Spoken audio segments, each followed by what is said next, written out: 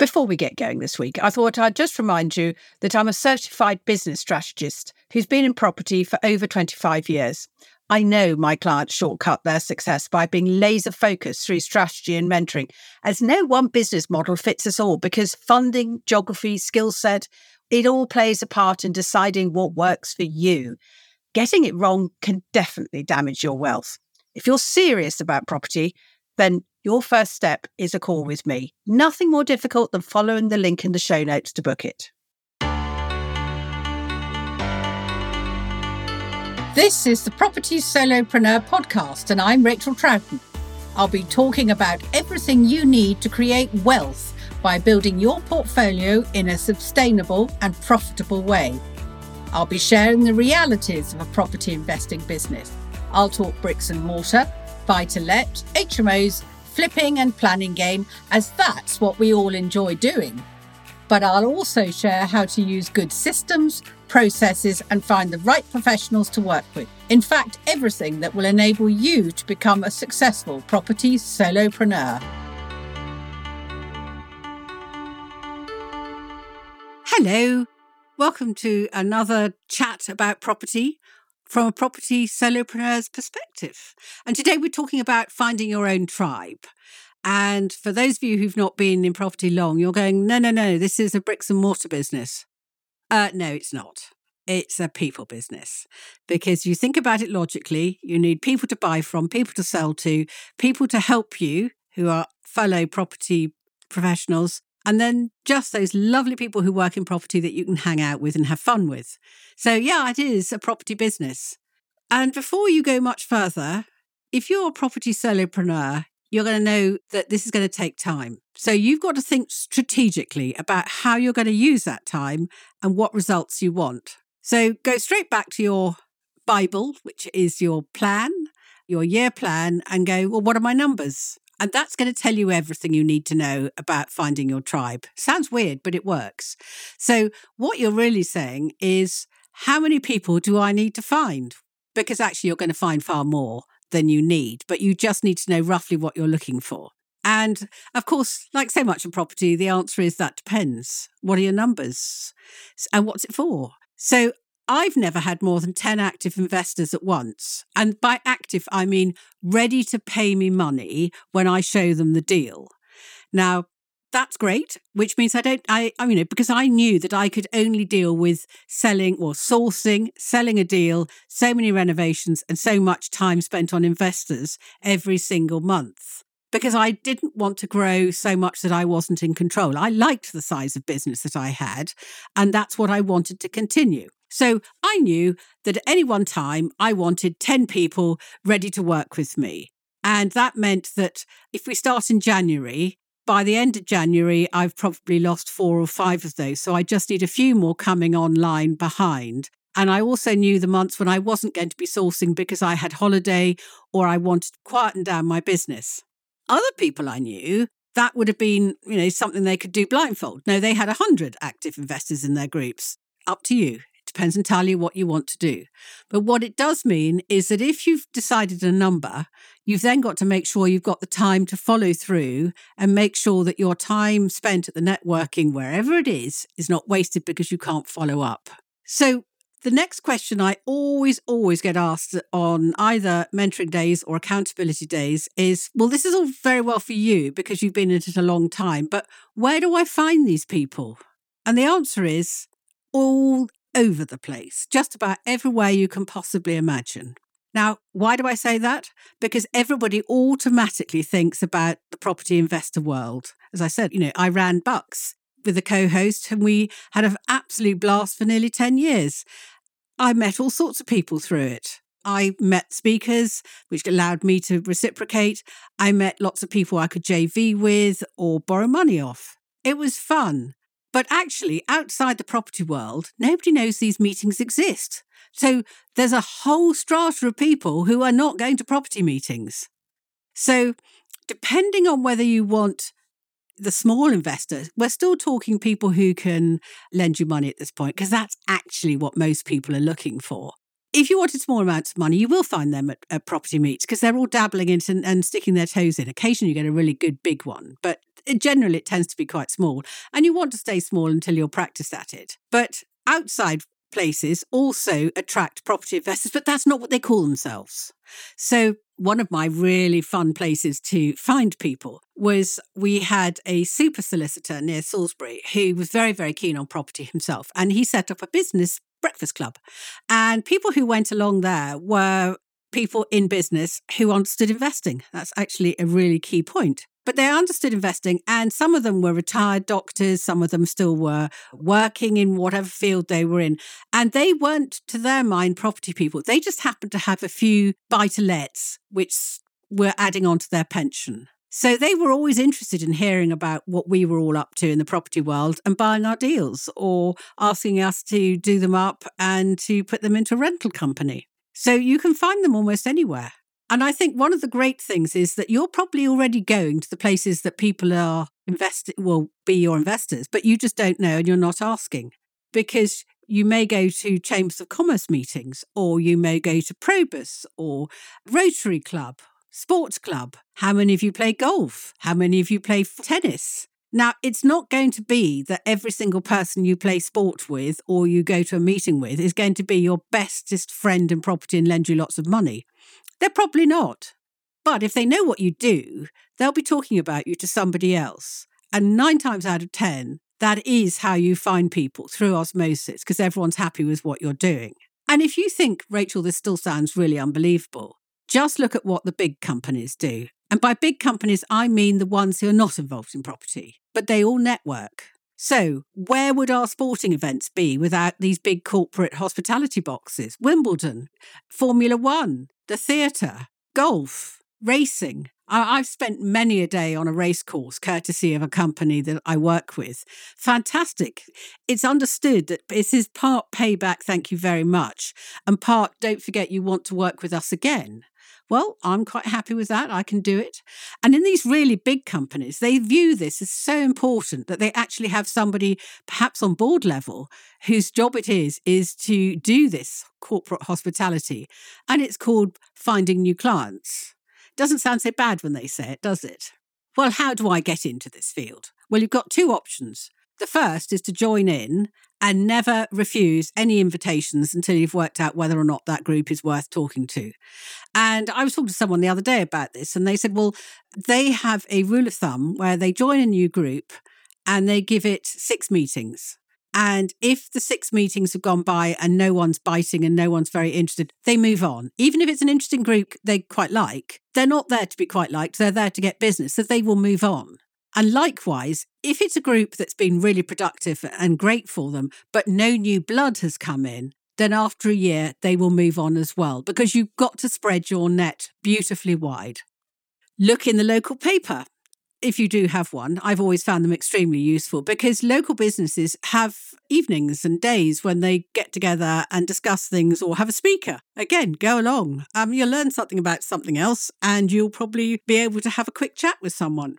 See if you can speak at some of these events. I remember I wanted some trusts and some wills done. And I went in the back of the paper, there was an advertisement for an evening where 3 people were going to speak. Couldn't remember off the top of my head who the other 2 were, but it was the person I wanted to hear talk about wills. So I went along, expecting not a lot. And there was a property person there who I'd never heard of, talking about how he does his developments on the South Coast and how all of us could join in and fund him and JV. Now, this was completely new to me at this point. Now, that must be 20 years ago. I'm still meeting that man regularly at meetings all over the place. He's got a fantastic company, funded completely by non-property people who have no idea that the property world even exists. The only interaction they have with property is him at the front of the room going, I've created this kind of flat and that kind of flat, and I'm going to build this out. It's all very exciting. Would you like a bit of the action? And they're all going, I'm a retired vet, whatever. Yes, please. So don't turn anything down.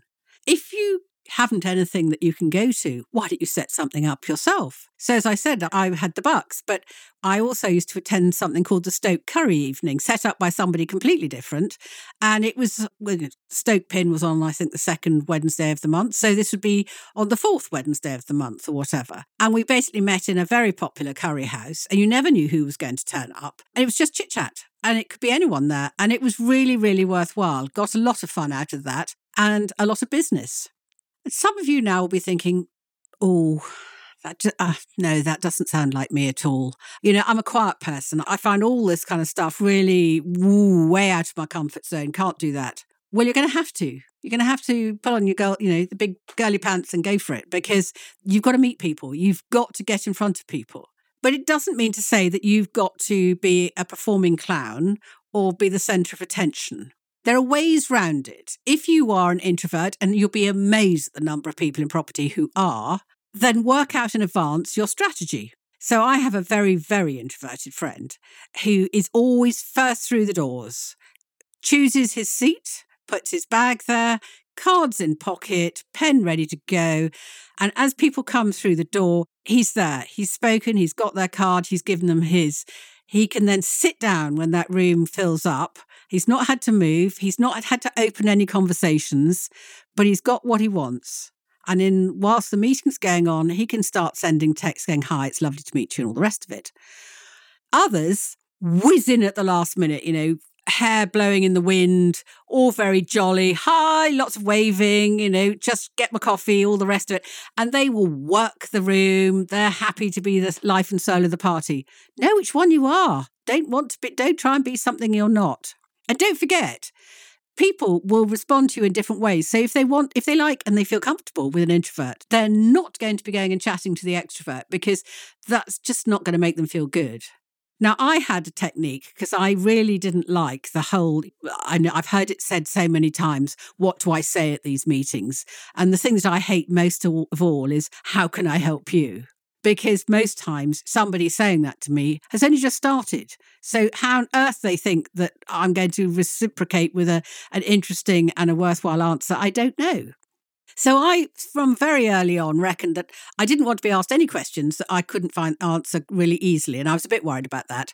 But once I found this technique work, I never changed it. And what I did was that I would spot the extrovert in the room. And they're very easy to spot, usually quite, gregarious, lots of hand waving, as I say, smiling, everyone's buying them drinks, it's all going on. And they usually have a cluster of people all around them who are hanging on every word and listening and asking the odd question. Now, they can't all be kept interested at all times because they're hoping to ask a question.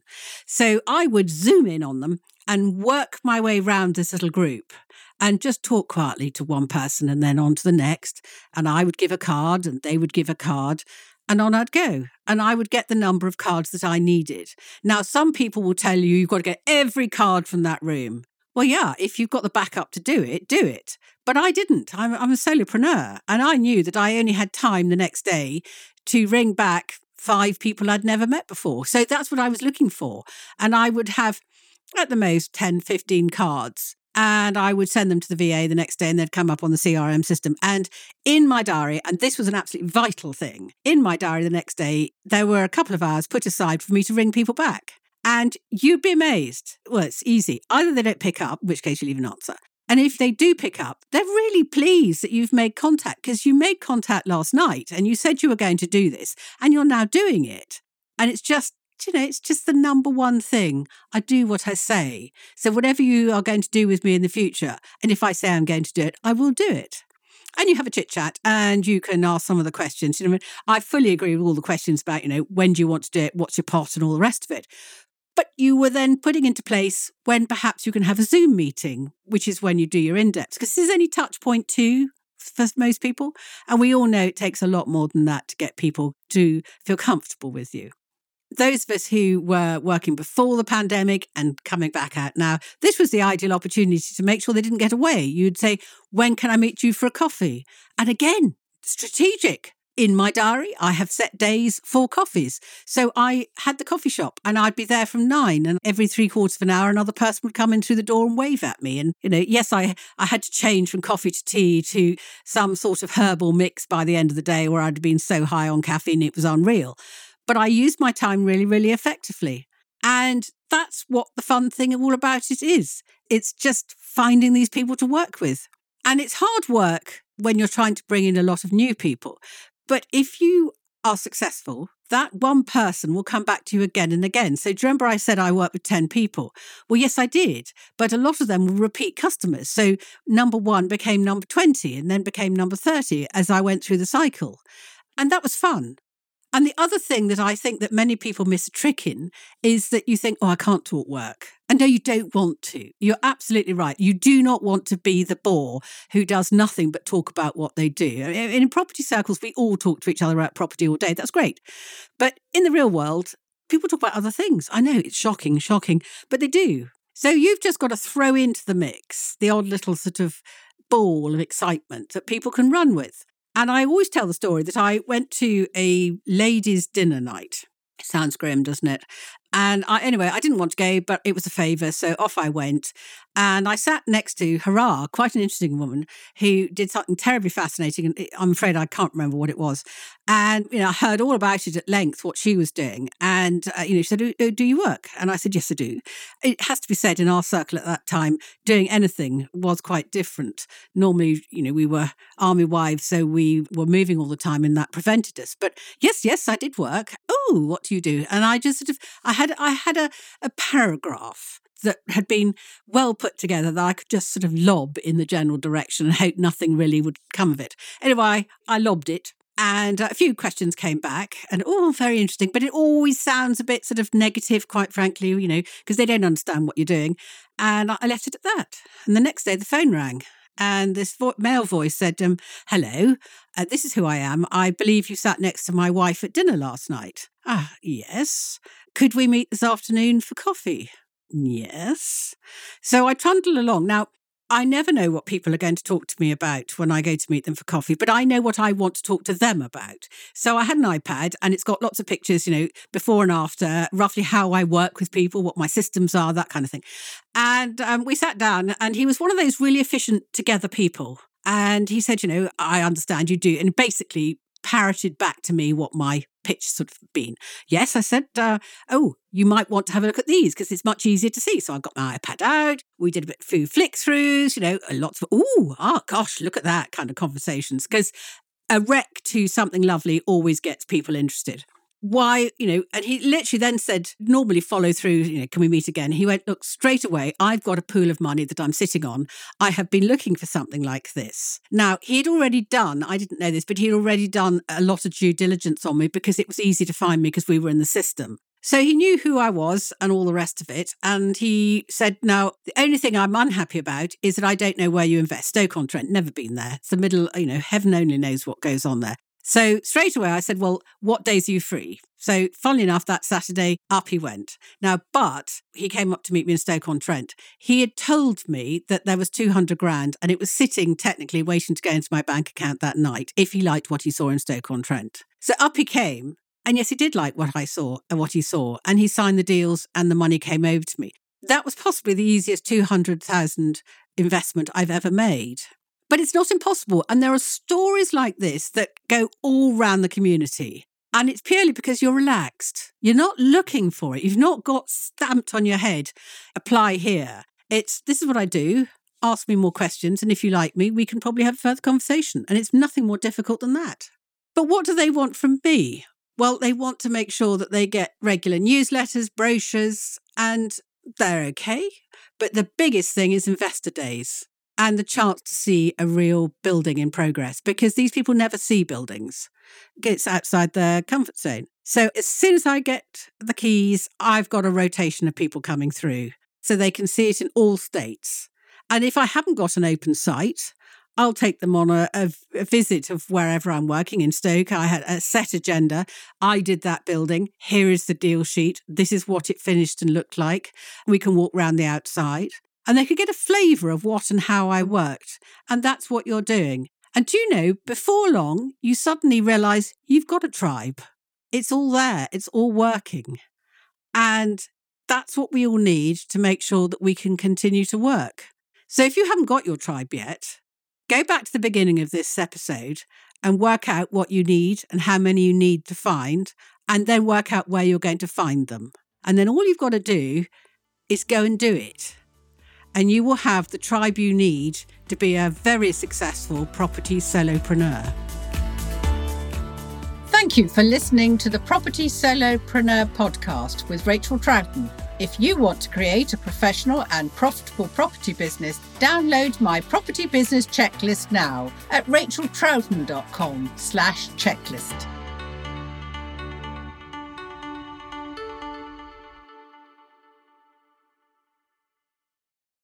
If you found my stories inspiring and my content useful, then come find out more about my mentoring and strategy sessions by going to www.racheltroughton.com and book a discovery call with me. The banner link is on every page. Come and create and grow your own property business. That's the shortcut to success.